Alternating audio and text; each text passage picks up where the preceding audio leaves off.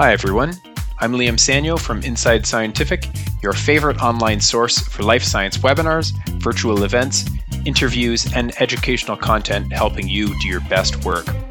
This episode of Expert Answers features Dr. Alexandra Lubin, postdoctoral research associate at the UCL Cancer Institute, and Dr. Jason Otterstrom, application scientist at IDEA Biomedical, who recently joined us to discuss the use of deep learning-powered automated microscopy and image analysis for fast in vivo zebrafish screening. Let's get right into it.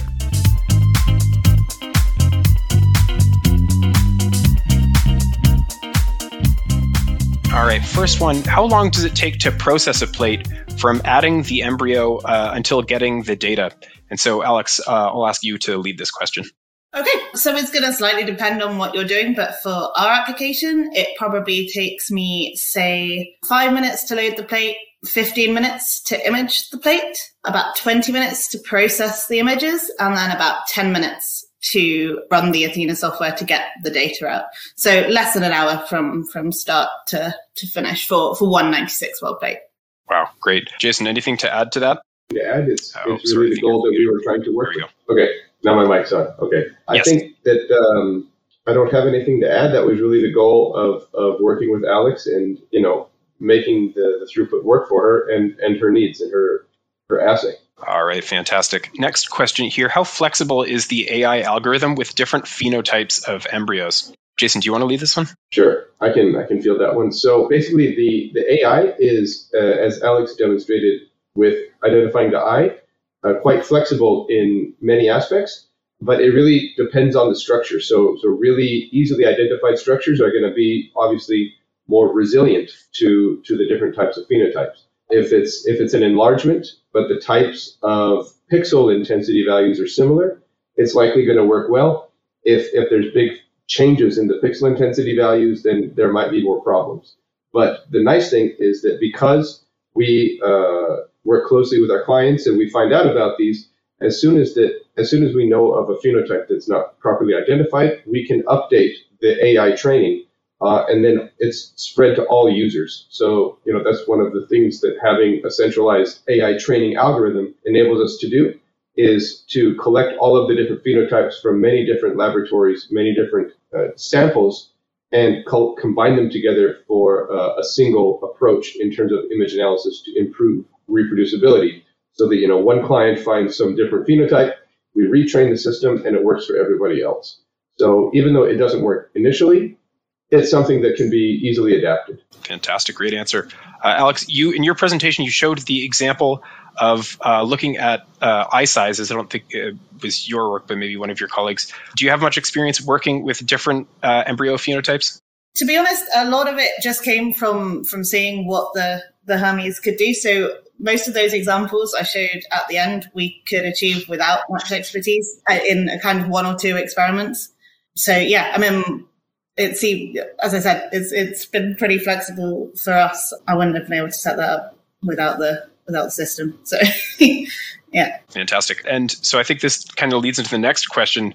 Do you need much expertise in machine learning to use this software effectively? And Alex, maybe you can maybe elaborate on that a bit. I have none. So I'm going to say no, you don't. And obviously we didn't do the training of the algorithm. This is just the user end. But as a user, no, you don't need anything. You just need to sort of know what you want your readout to be, and then just fiddle around with the parameters until you can get something. Jason's been very helpful with that. But again, those later examples we did entirely independently. But yeah, I have no computer background at all. So definitely don't need that. Sorry, as well, maybe Liam, if I could just chime in as well. As the in the software demo, there was a little bit talking about the manual drawing. And while, our focus is on automation, sometimes, manual intervention is needed. And that's why we have the manual tool, so that we can receive feedback from the users, help them define new structures, have them correct existing structures. These are things that, we've incorporated into the system, and so that, we can make it work for what they need. You don't have to do anything more than just draw, on your screen in order to get what you need. And if it's something that's going to be done repeatedly, we will add it to the list of supported structures. Fantastic. All right, next question here. What is the sample format that is required to be used with the system? Jason, do you want to lead that one? Sure. So Alex used a specialized 96 well plate that was specifically designed for orienting the fish on their side, which is something that Alex elaborated on in quite some detail, and as well as in the resource article. There are a number of other methods to orient the fish. So there's like these stamps that can be made of all kinds of materials that will make a little trough into agarose. And that uses a standard 96 well plate. That's perfectly fine. I've imaged fish just in 96 well plates that you just plop them in and scan the whole thing. That's fine. If you have multiple fish inside of larger dishes, like the 12, 24 well plates, those are also fine. Just, the more images you acquire, it does take more data, which you need to make sure you have the right hard drive to accommodate your data needs. But there's no a priori requirement for any type of sample. If you want high magnification, then the objectives do limit you to having these thin number 1.5 thickness cover slips on the bottom. So, 170, 180 microns. But other than that, anything that will fit in the system, normally standard SBS format is perfectly fine. Perfect. All right. Next question here. Can the software analyze similar data obtained from other platforms? Alex, maybe we'll start with you. Have you tried to do this yourself, or? So we haven't, because we started the other way around. Basically, we were using the Hermes and analyzing using things like ImageJ, and then moved to Athena when we started working with Jason. But I think Jason can probably elaborate a bit more though. Yeah. So I'm happy to elaborate.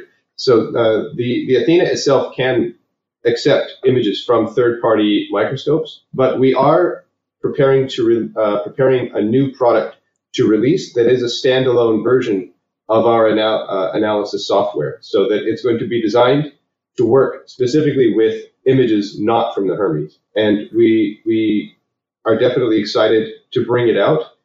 Being a hardware, kind of microscope company to fully supporting software, that's something we're interested in getting into. It's lots of new stuff to learn, which is fun from my end. And so if anybody is interested in learning more about that to be released product and staying informed for when it's available, I invite them to contact us, and we will definitely keep them on the loop so that they can know as soon as that software is available to expedite their experiments. Fantastic.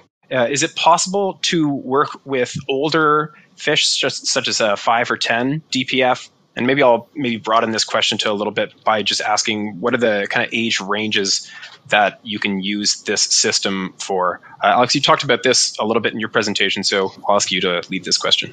Sure.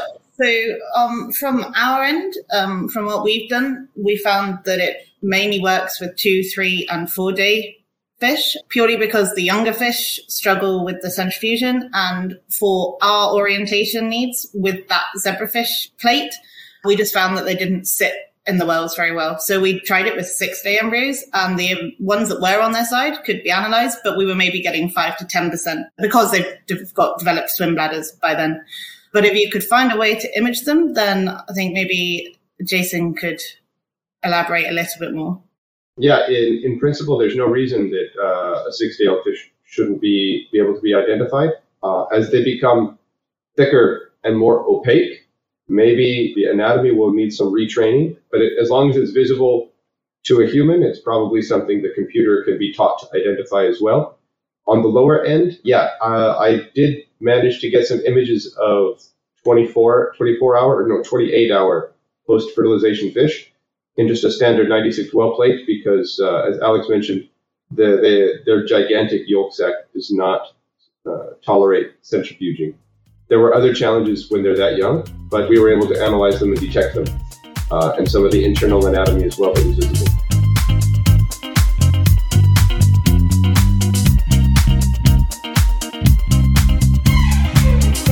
We hope you enjoyed this episode of Expert Answers and that you'll tune into future episodes where researchers just like you answer questions about their work and share science. Don't forget to subscribe, and we'll see you next time.